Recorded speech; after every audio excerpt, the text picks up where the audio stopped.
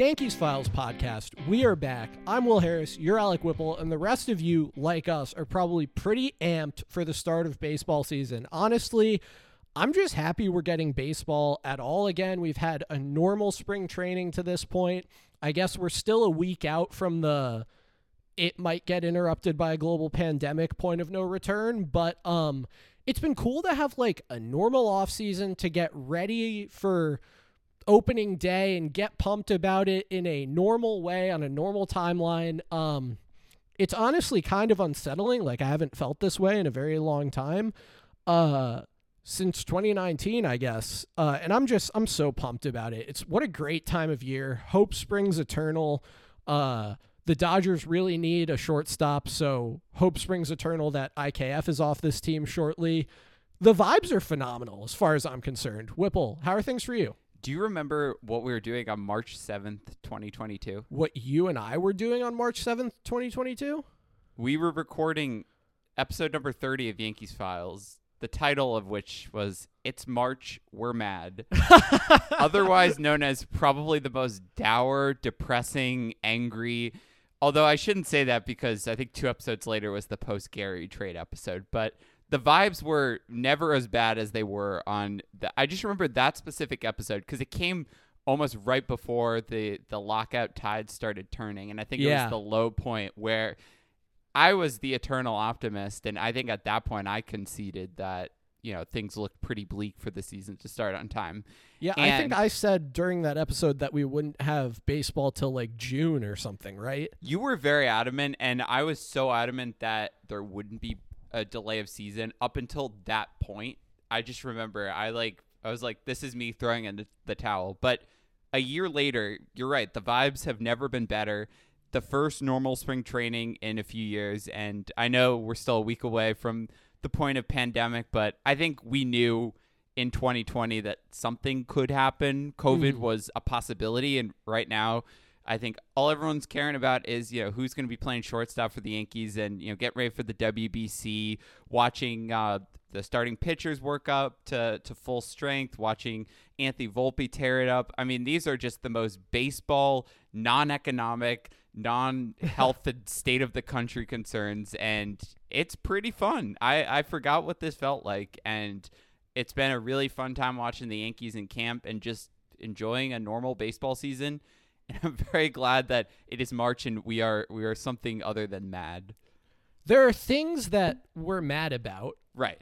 But thankfully, mad, it does not describe our countenance in totality.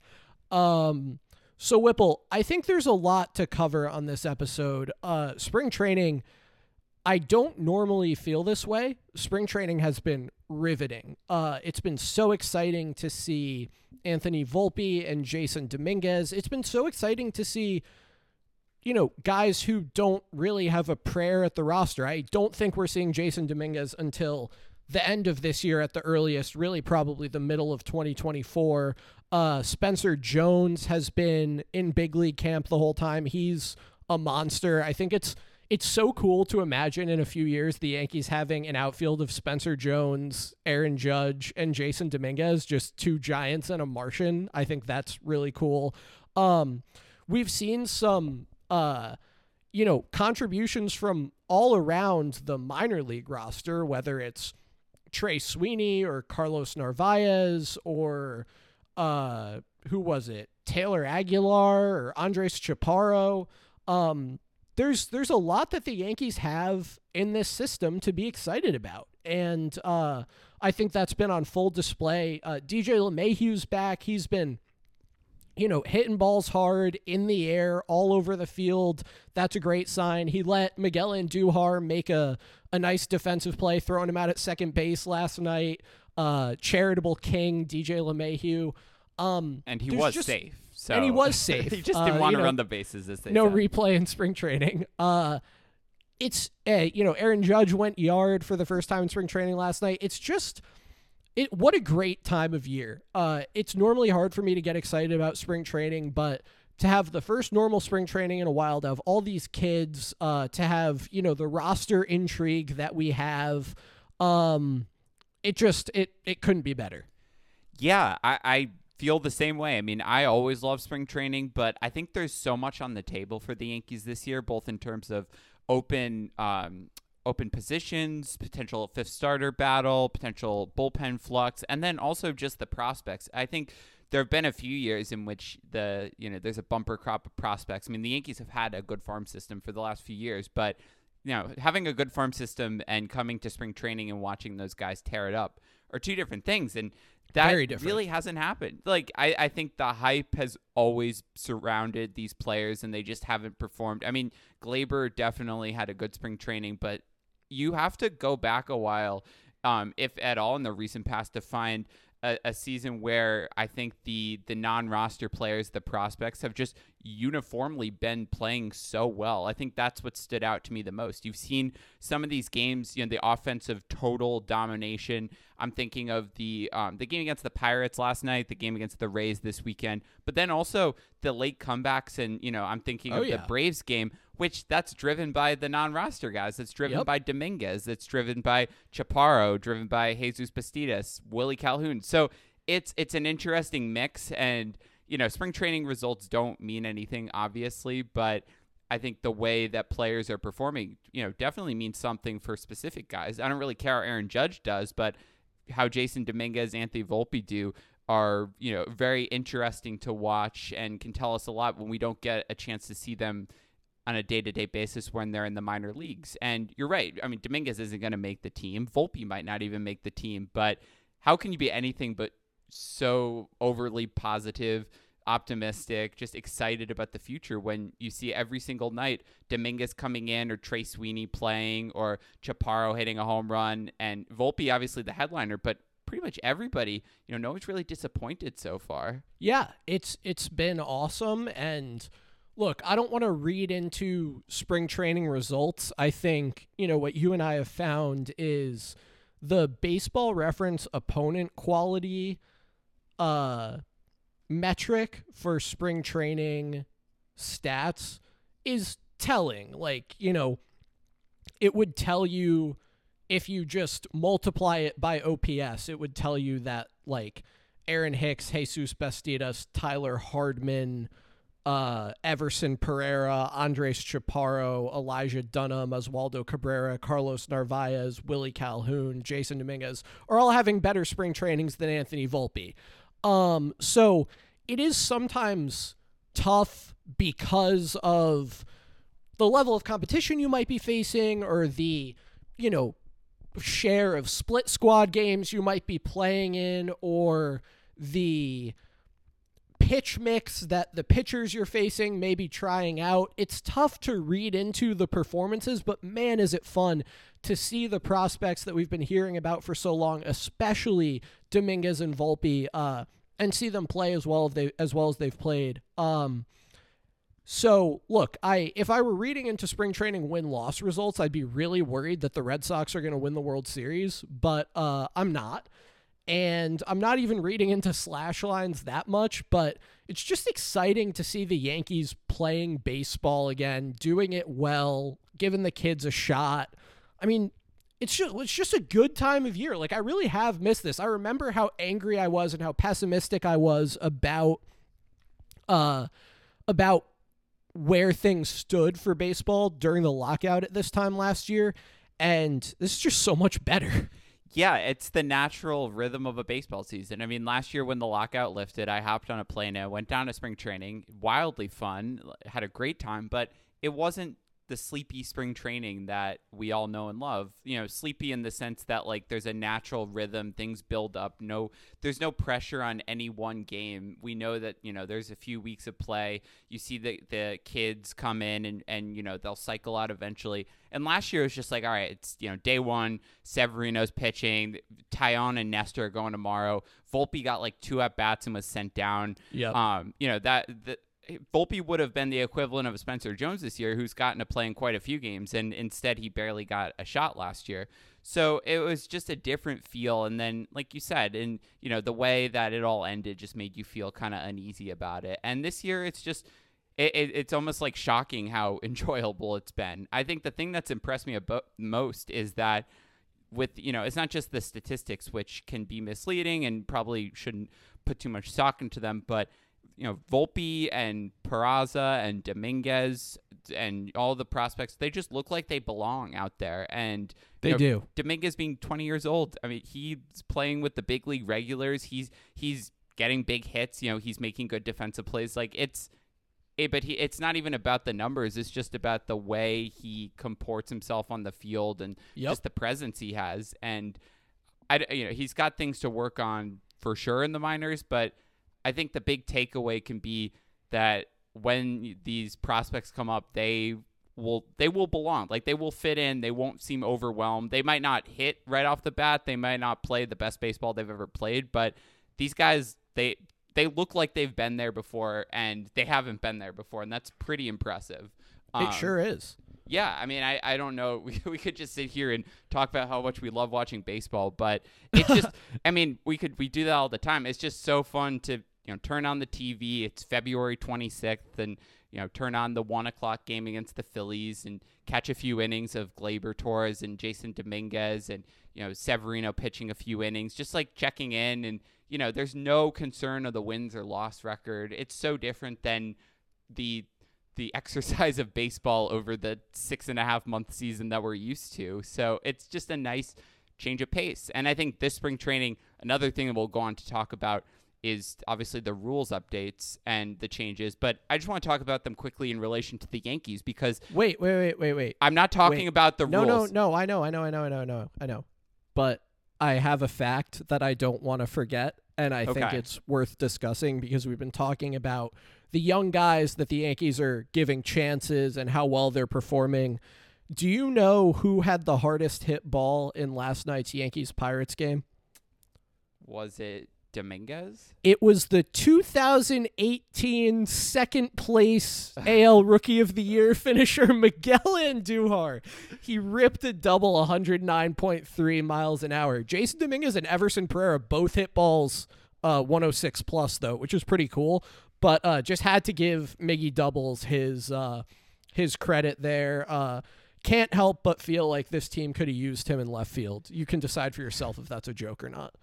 I mean, nothing but eternal love for Miguel Andujar, who if you had said a few years ago he was on the Pirates and Cole was on the Yankees, you would have thought that they were traded for each other. Exactly, yeah. Andujar and Frazier for Cole. But that's the kind of stuff that spring training's so awesome to see. Just like you never know who's going to show up to any game. I mean, it's like nothing else you watch. Like you turn on a game or you check in before, you don't know who's going to be on the lineup for your team. You don't know who's coming over from the other team, both in terms of starters, in terms of non-roster invites, guys who are running out of the bullpen. It's just a fun time with a lot of surprises and absolutely no stakes. And I feel like we all deserve that for a little bit. The other thing I did want to say, though, it kind of relates to poise. It kind of we're going to talk about the rules changes, obviously, such a hot button issue that you wrote about. But in terms of how the Yankees have done, I've been very impressed because if you were just watching Yankees games, I feel like you would not grasp the adjustment period that's been going on around the league, the struggles that people have had, and just the consternation over them. I think the Yankees have done incredibly with handling the changes. Like I barely noticed. They rarely rack up pitch clock violations, both offensively and on the mound. They just haven't run afoul of these rules that we've read so many other teams have been running afoul of. And that's just very impressive to me in spring training when you have minor leaguers who are probably more set up to handle these just based on the fact that they've been playing with some of them for a few years, and professional or big leaguers who have been obviously playing a certain way for many years and need to adjust. I've been extremely, extremely impressed by the fact that the Yankees have handled all the changes that have come very quickly pretty well. And the fact that they're not going to be sending many guys to the World Baseball Classic where the old rules will be in place means that they're going to be even more set up for playing a full season with these rules. And you never know. I mean, that can win them a few games potentially. Sure. Yeah, I think that's a great point. And I will say I wasn't all that worried about the Yankees batters running afoul of the pitch clock rule, simply because they have so many guys who just stay in the box. Like Judge stays in the box, Stanton stays in the box, Gleyber mostly stays in the box. So like those guys I wasn't super worried about, but it's not like they have anyone on basically the entire pitching staff who is accustomed to these rules, and the guys who we expect to see on the staff, in the big leagues this year have, as you said, really not been racking up violations. I think Cole said he started practicing with it in like January. So it's pretty obvious to me that there's been an organizational focus on, ingraining that tempo and making sure that guys understand the pace with which they need to play. As you said, we'll get into our assessments of the different rules later on in the show, but I think you're exactly right. It's the Yankees are violating these rules at a much lower rate than I thought they might, and that could absolutely be worth something to them over the course of the season. Whipple, before we get into the rules, and I anticipate us having a rather protracted discussion about them, I think it's probably fair, probably prudent for us to talk about the 3 or 4 key roster spots that appear to be up for grabs here in spring training. So I'm thinking about left field, shortstop, the 5th starter, and we can put third base in the discussion, though I don't know that for the Yankees, third base is really in the discussion. So who is your pick to land the left field job, the shortstop job, and the 5th starter job? So for left field, I think, one of the things I love about this pod is there's a record of everything we've said that can be held against us. And I'm, obviously not immune to mistakes. And I have said pretty vehemently that Vehemently? I knew I was pronouncing that wrong, and I was like, we're just gonna go for it. No, you're just a literate king. You learned that word by reading it, and there's nothing to be ashamed of. Yeah, law school, future lawyers of the world. Anyway, Aaron Hicks is still a Yankee, and I was pretty adamant that he would be traded. I said that multiple times this offseason. Yep. It was really hard for me to believe that he would be on this team, and I was willing to stake a lot on that. And Aaron Hicks is still playing baseball for the New York Yankees, and based on the way he's been used, and more specifically based on the way Oswaldo Cabrera hasn't been used, I think it has to be him. I mean, if Cabrera was going to be the left fielder, I would expect him to be seeing a lot more left field time, and that just hasn't happened. So, by process of elimination, I don't think Willie Calhoun and Rafael Ortega are seriously going to be starting for the Yankees.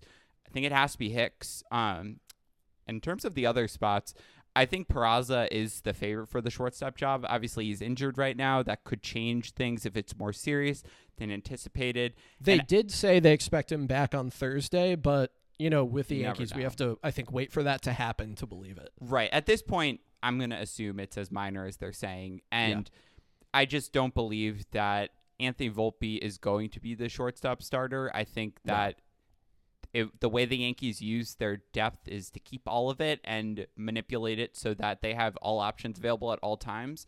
And I guess you could send down Peraza and keep Volpe in the majors, it would just go against the way they treat AAA, the way they have handled both players, and the way that they've handled their depth.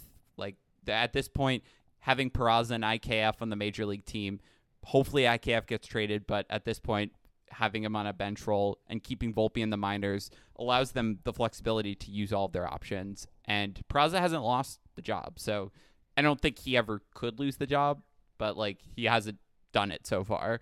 And then 5th starter, I think it's going to be Herman. I wish it was Clark Schmidt, but honestly, watching Herman last night, I was more impressed by him than I'd been in a while, and I think it has pretty much all to do with his velocity. I mean, if he's throwing 94 with life on that fastball, it's a few miles an hour that makes a big difference. I know he was dealing with shoulder stuff last year. He just did not look like his pitches had that much life.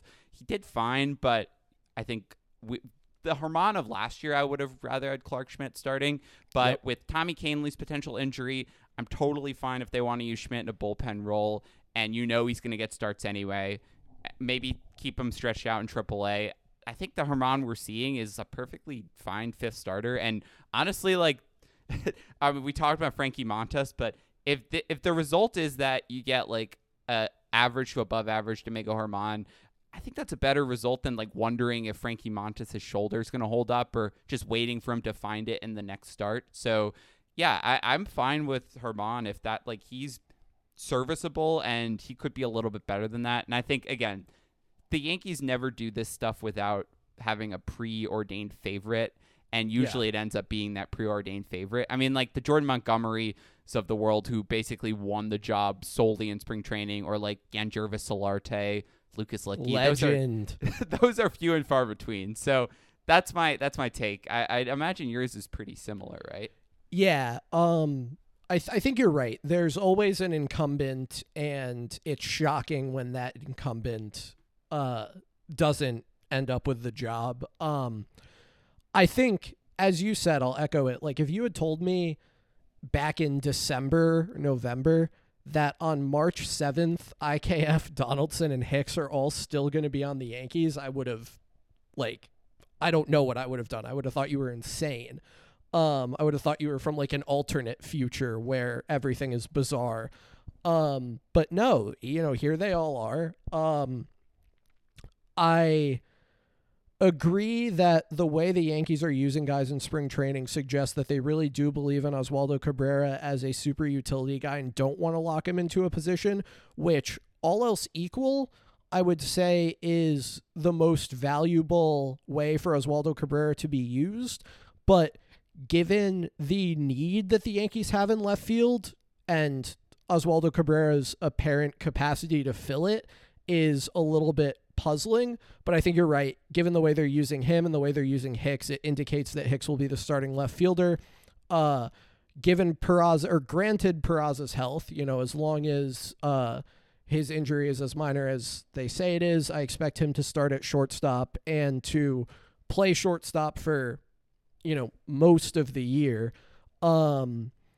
And especially with Caneley's injury, I think it makes it easy for the Yankees to manage the Albert Abreu, Clark Schmidt situation and put Domingo Germán in the fifth spot. I think that Clark Schmidt has a lot of value if they want to just really try to turn him into new Mike King, but the Yankees seem really set on him being a starter as well.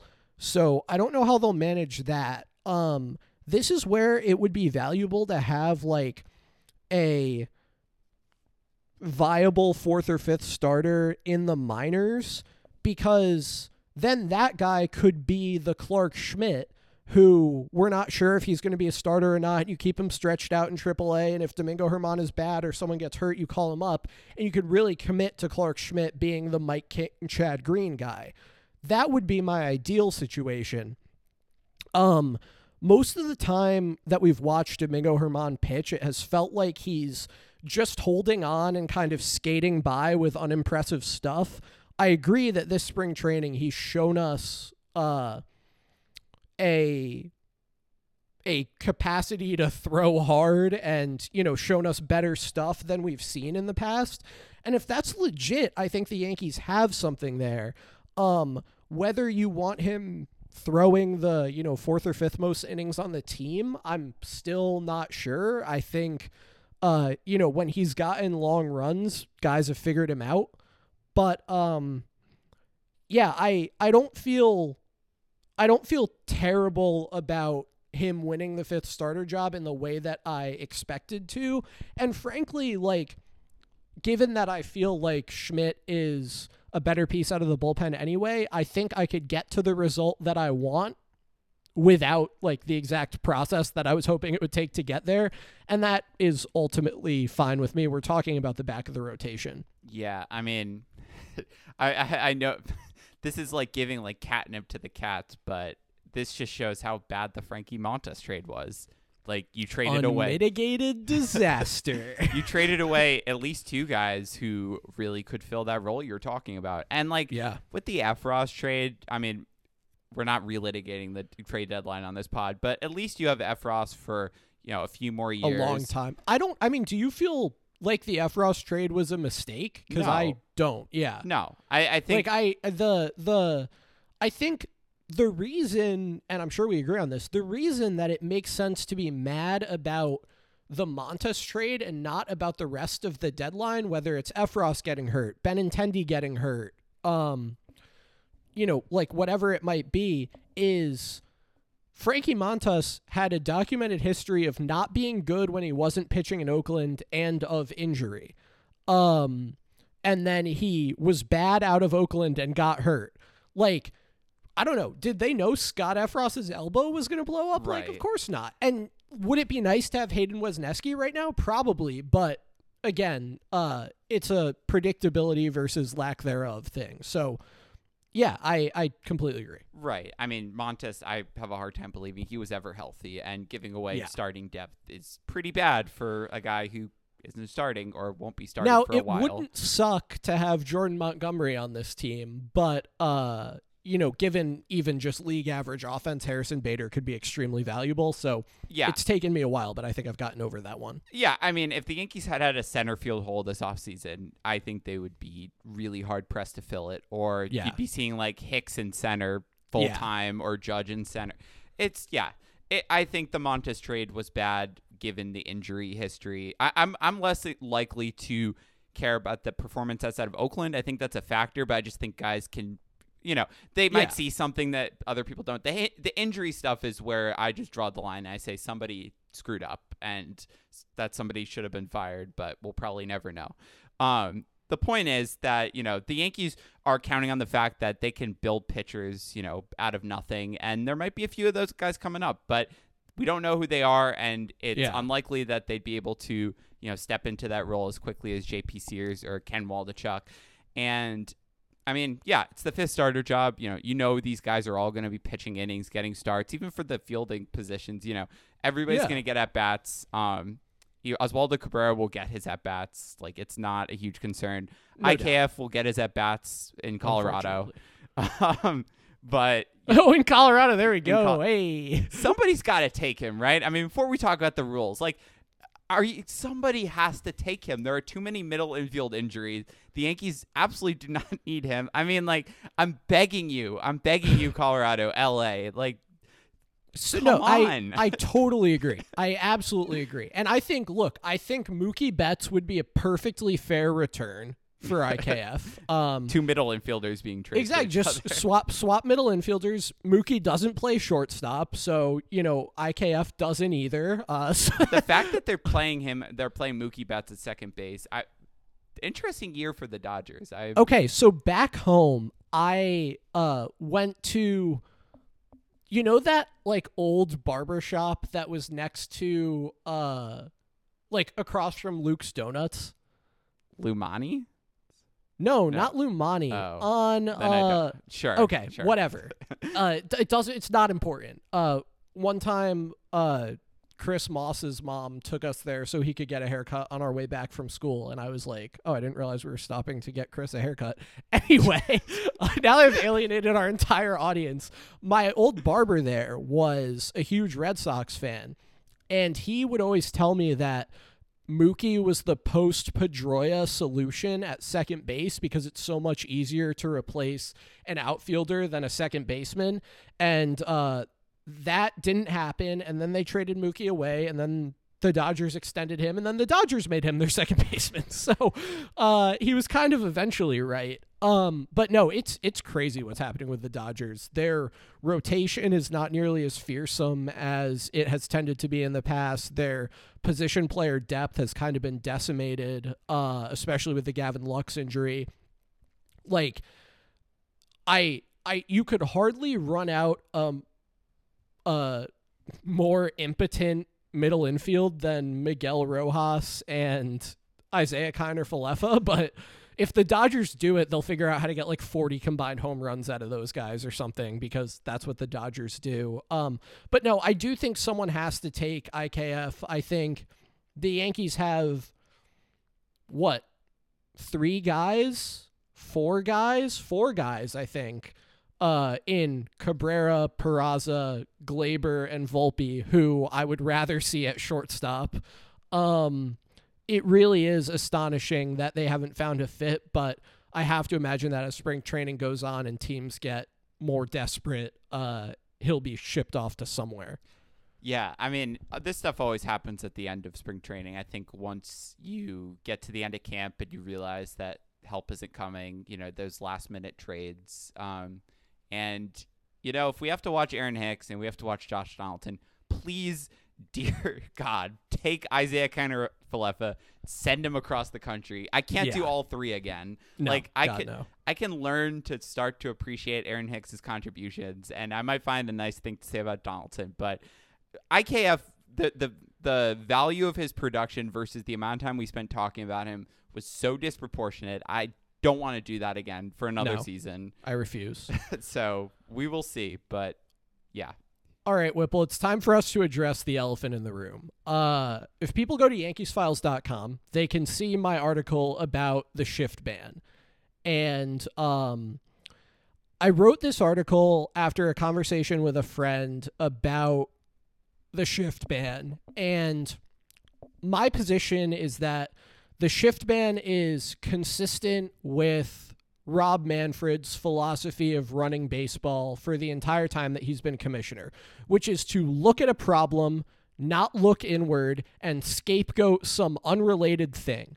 So Rob Manfred looked at the problem of baseball having a crisis of popularity, did not think that maybe it's because he didn't punish a team that was revealed to have been running an egregious sign-stealing scandal that won them no fewer than 2 pennants in a World Series, did not think that it was because he messed with the baseball in a poor attempt to produce the kind of batted ball distribution for which he had an aesthetic preference and then lie about manipulating the baseball. He did not think it was because he completely changed the rules of baseball once they got to the 10th inning, because if there's anything baseball fans hate watching, it's more baseball. He did not think that it was because he, or what he did do, actually, was put strict rules around fielder positioning so that ground balls to the left side and up the middle are hits more often than they previously were. Because obviously, the reason that 32.5 million fewer people watched the 2022 World Series than the 1978 World Series is because now you can shift. It's insane. People can go and read the whole article. It's up on yankeesfiles.com right now. But, it's insane to limit the defensive toolkit of teams in the way that they're doing it just because you have an aesthetic preference for where people should be on the field and what kind of batted balls should be versus should not be hits. It shows a complete misunderstanding of the data, both on the effect the shift has at the major league level and the effect the shift bans had at the minor league level. It is akin to telling a basketball team they can't play zone defense or a football team they can't put 5 defensive backs on the field. You are making a trade-off whenever you decide on a defensive alignment, whether it's playing zone defense in basketball and potentially leaving a three-point shooter open because you want to double the ball handler, or sacrificing a bit of pass rush to defend receivers by putting 5 DBs on the field in football. Teams felt willing to take the risk of opening one side of the field to cover another. They were accepting that trade-off. They should be allowed to do so, and hitters should do something about it if they want to do something about it. Now, it's very hard to do something about it, and teams knew that, but the shift produced certain outcomes, and it took away certain outcomes. And to restrict it just because when you were 13, a ground ball up the middle was a hit, and when you were 13, a ground ball between first and second was a hit, and now it's not anymore, is ridiculous. And I think that making changes to the sport in support of just random, arbitrary aesthetic goals is stupid. And the idea that the shift is the reason people aren't watching baseball is heinous. And it is once again a masterclass by Rob Manfred in how to have no idea what you're doing. Do you want me to respond? You're more than welcome to respond. I know you have a specific question. Okay, so I guess, maybe we should just talk about my specific question, because I feel like, so basically I can lead into this. So essentially my take on it, and I think the interesting thing about this debate, as reflected by your article, is that there's really no consensus opinion on this. And so my opinion is, I agree with the specific statistical outcomes. Obviously, like, those are, it's not your opinion. Those are the stats. It doesn't really do anything. And yeah, so just to put some color behind that, we saw that when the shift ban was used in the minor leagues, it did not create a significant change in the batting average on balls in play. And what I did was I looked at pulled ground balls by left-handed batters in 2016 versus 2022, and over that period lefties went from being shifted about a quarter of the time to 55% of the time. And pulled ground balls by left-handed batters only lost 2 points of WRC plus over that period. So we know the shift is effective at making it so you don't often get a hit on a pulled ground ball as a left-handed hitter, but there's a question about the real runs per game outcome that the shift creates. And it appears that beyond a certain point, the shift really isn't that impactful, or maybe that just period, the shift isn't really that impactful. Yeah, I mean, I think specifically it, as you said, a specific type of batted ball can become a hit, and that's not really going to bring much excitement to the game if ground balls in a specific area are hits. I think probably the more impactful argument or potential statistic I've seen, which isn't even that impactful, is that the strikeouts might be reduced, I think, by an average of one strikeout per team per week or something. It's just the way that hitters will be approaching it, the mentality, the way pitchers will be approaching it. It will all boil down to some very inconsequential changes. So it's obviously 1% of previously shifted plate appearances or something. Yeah. It's very minor. And I think you would see the same decrease, or maybe a 1.5 per team per week decrease in home runs in previously shifted plate appearances. Right. So it's all stuff that everyone's going to point out when it happens in the first few weeks and then never worry about again, which is because that's how the stuff works. So my question was, why do you care? Why? Because the way you frame it, what I specifically don't agree with is that you frame this as Rob Manfred's crusade to bring baseball back to as it was when he was a little kid watching and having his dreams of becoming a league-destroying monster one day. But the way I view it is, well, one, it's not the only rule implemented. I think it's one of a few rules, 3 or 4. I guess the disengagements and the are bigger bases. Okay, so 4 specific rules implemented in concert. Okay, so you're talking about bigger bases, shift ban, pitch clock, disengagement as the 4 rules. Yeah, and I think some additional enforcement of existing rules to a higher degree. So a concert, a package of rules all implemented together and voted on by a competition committee. Granted, I know that the players in the committee all unanimously voted against this, but you at least have to which admit is relevant. You at least have to admit there was a process here, and it wasn't just Rob Manfred unilaterally imposing. Of course it's relevant, but there was more of a process than it seems, from the way it was portrayed as, MLB implementing these rules. So your central question for me is... My central question is not, why is Rob Manfred not as bad as you think he is? My central question is, given the relatively minimal impact and the greater impact, I think, in other specific areas of these rule changes. Nope. You said you weren't going to do this. Okay. You said you weren't going to compare it to the other rule changes. Okay. Your central question for me is... why do you care about this with the relatively little impact? So the reason I care about the shift ban is because its goal is explicitly aesthetic. The people who voted yes on the shift ban, a group led by Commissioner Rob Manfred. Rob Manfred did not have a vote in this, so I'm just... And we totally don't know Rob Manfred's position on the shift ban and don't think he influenced anyone who was voting. Just gotta have the facts out there. The reason that I care about the shift ban is because it has a specifically aesthetic goal. The shift ban is not trying to it is not trying to do anything except change the way the game of baseball looks. What they want is, when you look at a baseball field, they want the second baseman to be on the right side of second base on the dirt, and they want the shortstop to be on the left side of second base on the dirt. They want that to be the recognizable, exclusive defensive alignment.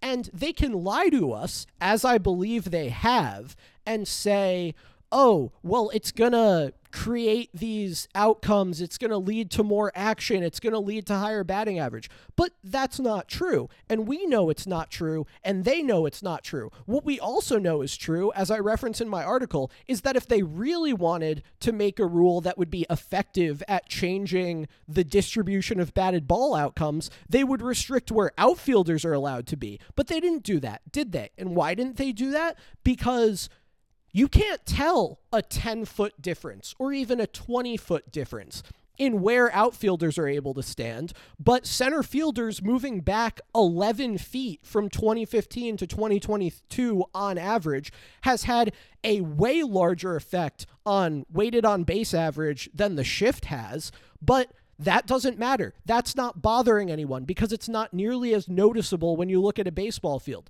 It's dumb to take an arrow out of a team's quiver of defensive strategies just because it bothers you that part of the field looks empty, because you're bad at answering hard questions about why the batted ball distribution in your league is what it is, because you need to scapegoat something for the rise of 3 true outcomes when really you created that by manipulating the ball and then lying about it.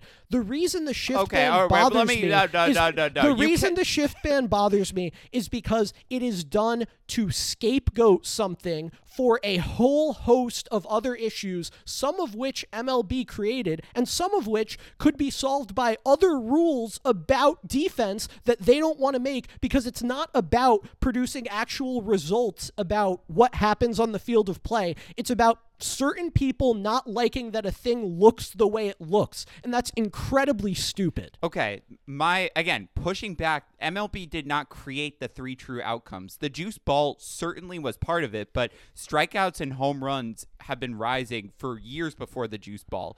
No, Pitchers have been throwing harder than ever. The ball started to get bouncier in 2014. And strikeout rates were rising before that. Yes, strikeout rates were rising before that, and pitchers were showing greater velocity before that. But there is a very legitimate argument, as detailed in Baseball Prospectus, that the ball is more to blame. The steadily increasing bounciness of the ball is more to blame than the shift for the increase in the frequency of 3 true outcomes plate appearances, because changing the behavior of the ball changed the run expectancy of certain approaches. Like, it is better to go up swinging for the fences if you are more likely to hit a home run. And swinging for the fences makes you swing and miss more. Like, manipulating the ball and then lying to us about whether or not you're manipulating the ball, which they did do, was at least equally responsible for the increase in 3 true outcomes as the shift was. But here they are telling us that now guys aren't going to walk and strike out because they're going to be able to get base hits through the left side. It's ridiculous. Right.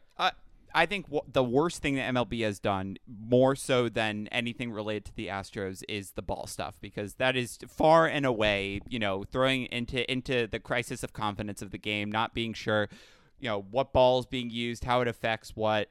But there's also, it is one of a few factors. I mean, pitchers throwing harder and the fact that you need to sell out for power and having that be a better opportunity to score runs, I think is just as big of a part. The rise of understanding, again, it's like 3-point shooting in the NBA. The rise of understanding that hitting a home run is just a specifically better outcome than hitting a single or double is, that's part of it too. I mean, selling out for power isn't just because people saw the ball and started to get ideas. So, we absolutely understand better what the optimal offensive approach is, but it's also the case that if you make the ball bouncier and make home runs more likely, then the trade-off between strikeout and home run changes, because you're going to hit home runs more often. Right. No, I mean, I agree with that as a factor. And then what baseball did, what Major League Baseball did, is they went, we can't believe that guys are striking out and walking and hitting home runs more than they're dinking the ball through the infield. It must be the shift to blame. These big left-handed monsters are, hitting the ball over the fence and striking out when they don't instead of poking singles in front of the right fielder because the second baseman is standing there. You think Kyle Schwarber is just going to dink the ball in front of the right fielder because now there's a shift ban? Are you joking? It's insane. They want the game to look a certain way. They don't want the game to be played a certain way because, as we know, this isn't going to change the way the game is played. They want the game to look a certain way. They want defensive players to be positioned in certain spots just because that's an arbitrary aesthetic preference they have, and they are lying to us about why they want it to be that way. And it's ridiculous, and I'm tired of Major League Baseball treating their fans like they're stupid, or like we can't understand the data, or like we don't know that they lie to us about almost everything, or like we believe the game has any integrity, or like we believe the league has any integrity. So listen, my big counter argument is that this is not I agree. I agree specifically with what you're saying. I don't agree with the motives. I think a league, maybe that's the motive, but I think a league has discretion to do this stuff.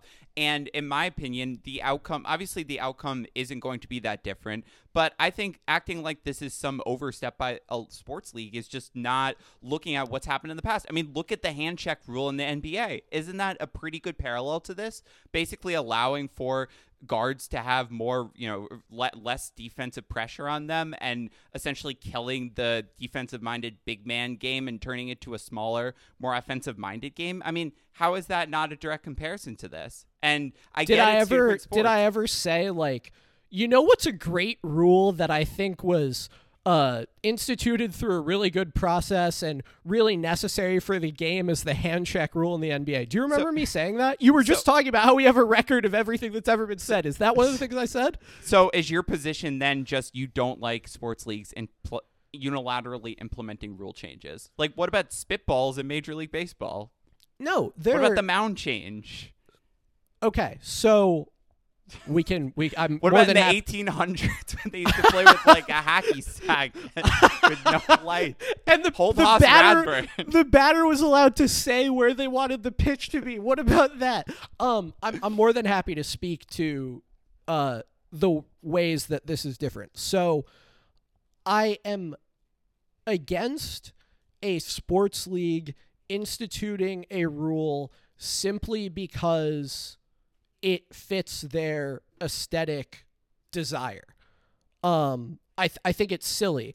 I am vehemently against and I pronounced that correctly. I heard your laugh. I'm vehemently against a sports league implementing a rule specifically because it fits their aesthetic desire and then lying about why they're implementing the rule. But the reason that this is different from lowering the mound, or the reason that this is different from the spitball, is because the spitball is like corking your bat. You are manipulating the specific tools used to play the game to create an outcome that you want to create, to give yourself an advantage in the only thing that matters, the batter-pitcher battle.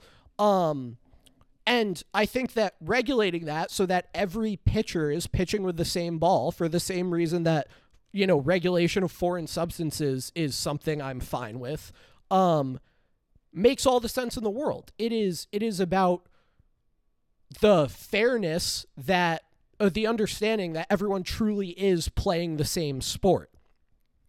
Ditto corking your bat. The mound lowering, I'm glad you mentioned, because we actually have no idea what the effect of lowering the mound was, because everyone goes, oh, well, the next year there was so much more offense. Yeah, because they also made the strike zone smaller. Also, I'm the one who says MLB has never had any integrity. So, MLB has been making rules about that they claim will produce specific outcomes in competition for a long time. I don't know what I would have felt about lowering the mound or making the strike zone smaller at the time. I find it hard to believe that, I don't think there's ever been a time in baseball history where the pitchers that year were not the best pitchers there have ever been. Like, guys are consistently throwing harder and getting better at pitch design and all of that. I don't know what my threshold would be for pitcher performance to say, you know what, we need to do something about this. But that's the other thing. It's not like run scoring was super low in 2022. In fact, the slash line in 2022 looked an awful lot like the slash line in, what was it, 1978? I looked into this for our Twitter account before I posted it on the blog. The 2022 slash line league-wide, 243, 312, 395.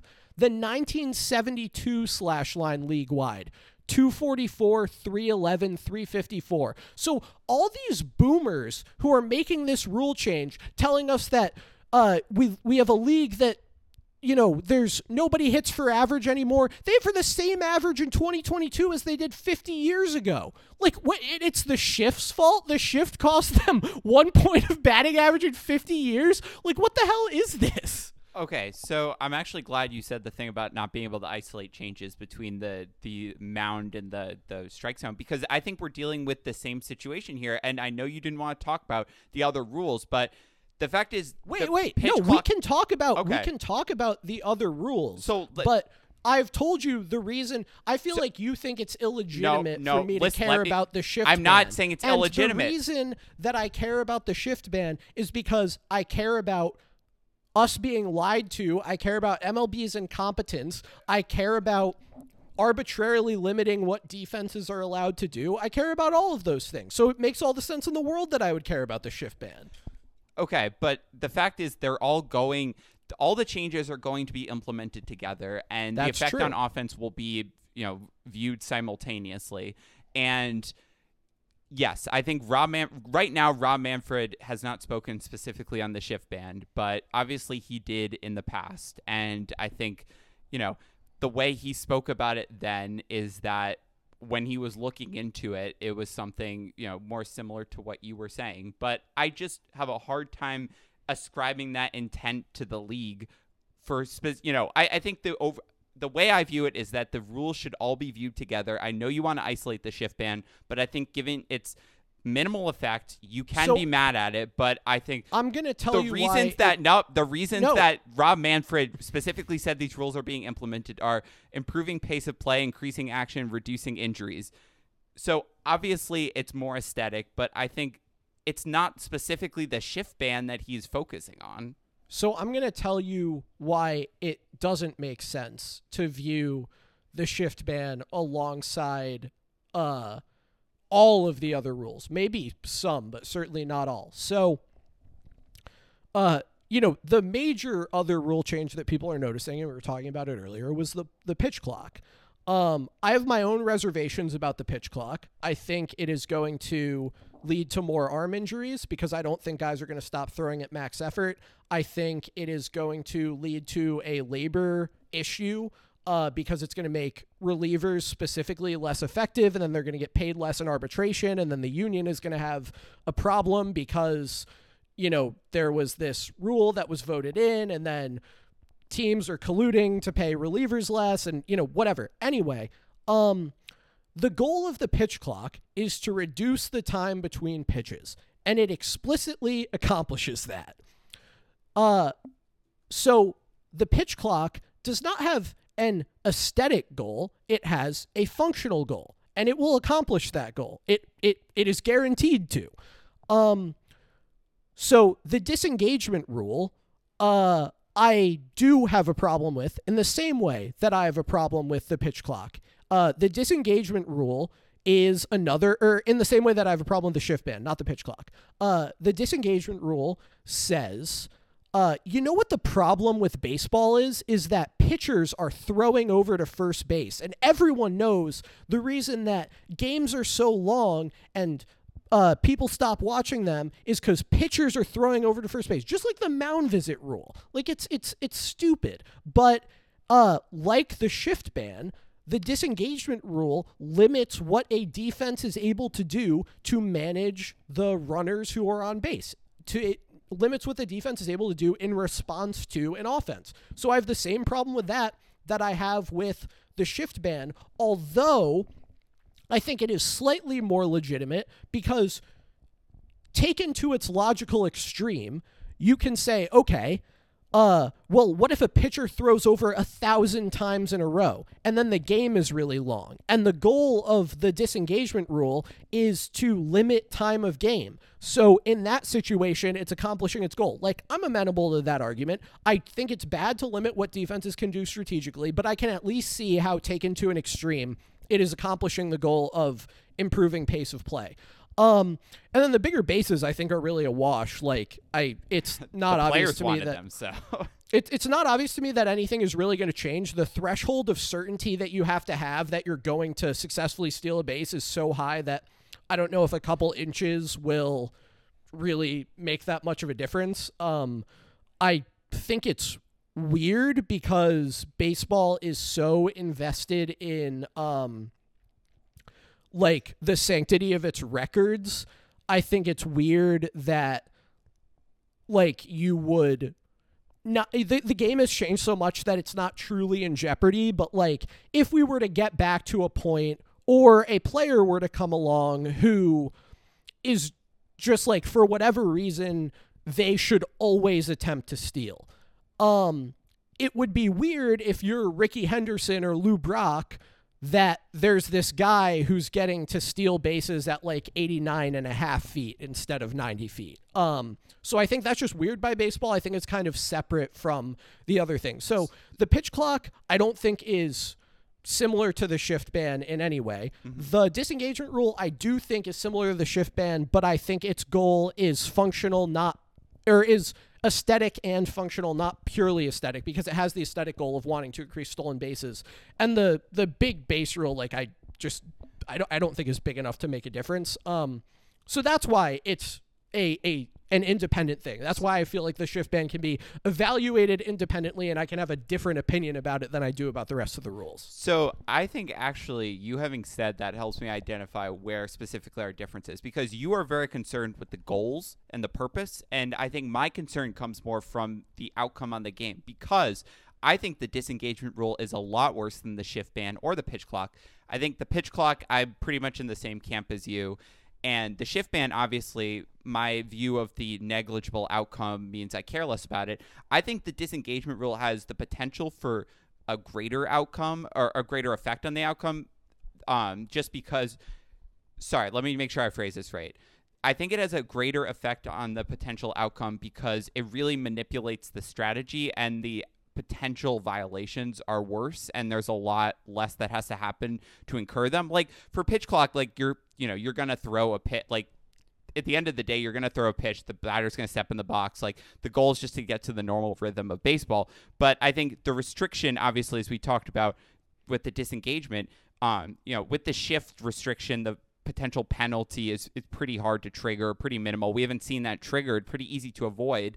But with the disengagement, having the amount of times you can throw over be limited essentially limits you. If you can only throw over 3 times and the third time incurring a balk if you don't throw the runner out, you essentially can only throw over once before you're now on the clock. If you throw over one more time, you're now changing the, either you're going to incur a balk the next time, or the base runner knows that he can steal and, it leads to an easier stolen base. Like that's directly messing with game strategy in a way. I don't disagree with that. Yeah, so that's what I am concerned more about, and I view the disengagements a lot more similarly to the extra inning rules, which we obviously both hate and are very upset are permanent. I think extra inning rule has a huge outcome on effect on game outcome. So I guess my thing is, if it has a misguided purpose but minimal outcome or a minimal effect on outcome, I don't care as much. I care more about the ones that might have decent intentions but can really impact the game strategy. That's fine. Like I don't disagree with your analysis. No, You're right, probably, that the disengagement rule is going to have the biggest effect on how the game actually gets played. But I think the point is, if we I don't think we agree on the whole with MLB about what it is implicitly telling us is virtuous through these rule changes, right? Right. Like, MLB is saying it wants faster games, it wants more action, whatever more action means. But like, if we concede that more stolen base attempts means more action. Like, you can see how they get there. Fewer injuries I'm not following, but like whatever. Yeah, I don't really get that one either. Yeah, I don't get that one. So like if we take MLB's goals as given, the process that I went through is I evaluated the rules with respect to their goals. And what I got to is they're lying to me about the shift ban. And I'm kind of tired of being lied to by MLB. I'm tired of being lied to about the Astros. I'm tired of being lied to about the ball. I'm tired of being lied to about how long 7-inning doubleheaders and runners on second base in the 10th inning are going to be around. I'm tired of being lied to about why people aren't watching the sport. I'm tired of different things being scapegoated instead of MLB looking at its own incompetence. And I can at least understand how, given the goals they had, they arrived at the larger bases, the disengagements, the pitch clock. What I fail to understand, and the only explanation I can arrive at, is they want certain things to look certain ways, is the shift ban. And that's why it bothers me. I refuse to be lied to by these people anymore. I refuse to have things scapegoated anymore. If I could do anything, I would make myself the commissioner of baseball, and I would crank things back to 2017. I would ban everyone on the Astros or associated with them for life. I'm sorry, Marwin Gonzalez. We had a brief but beautiful time together. It wasn't beautiful, thank goodness it was brief. It was a whole year. Yeah, I know. Literally a whole year. Why was it a whole year? It didn't feel like he was around that long. But yeah, I would turn the clock back to 2017. I would make myself the commissioner of baseball. I would ban everyone associated with the Astros from baseball. And I would prevent any of this nonsense from happening. So look, I understand what you're saying. If you're evaluating it based on what's going to have the biggest in-game impact, I think you've done the analysis correctly, but that's not what I'm concerned with, and that's why I'm so concerned with the shift ban. So people can see that article on yankeesfiles.com. A lot of people are quoted in it. Some of our Twitter followers, some of my friends, the cast of A Pup Named Scooby-Doo. You'll have to check out the article to understand that one. Whipple, you're going to the World Baseball Classic next week. Yeah, I'm going to be there for probably not all, most of the games of Pool C. So going to see Team USA, led by Kyle Higashioka, square off against Colombia, led by Gio Urshela, and Mexico, led by Luis Cessa. That's kind of all I need to see. I mean, there'll probably be some other guys there, but Andy Pettit's going to be a coach. Now, sadly, you will not be seeing the catcher we all want to see in the World Baseball Classic, Gary Sanchez, because he is not playing in the Arizona pool. But the Yankees have had a number of injuries at catcher. Ben Rortvedt had an aneurysm, which is terrifying. We hope he's okay. Austin Wells has a broken rib. Josh Bro has some sort of injury. Kyle Higashioka is going to the World Baseball Classic, as is Gary Sanchez. It kind of feels like the Yankees could use a guy who maybe at one point hit like 53 home runs and for a 923 OPS and drove in 132 runs over the course of 175 games, who was a top 20 defensive catcher, top 15 by some metrics last year. It seems like that guy might be just valuable depth for this team. If he's out there, if he has 2 all-star appearances, if he's unsigned, if he has 2 30-plus home run seasons, if he was one of the fastest players ever to 100 career home runs, it seems like that guy might be valuable for the Yankees to have, right? I mean, I think people online might disagree, but it kind of seems to me like could be a Gary Sanchez coming home sometime. Hashtag Gary come home. I want this so badly. I will say, before we talk about it, it just, before everyone gets mad at us, the way that relationship ended, it is unlikely. But, however, nothing is impossible. I don't care how unlikely it is. One thing that you tweeted that I really liked was Anthony Volpe will never be as good offensively in a single season as Gary Sanchez was from 2016 to 2017. People got so mad at that. It's objectively true. I mean, it is objectively true. Let me put it in context. So Gary played that 175 game span. He hit 53 homers, drove in 132 runs, and had an OPS of 923. That's what you're saying Volpe won't match.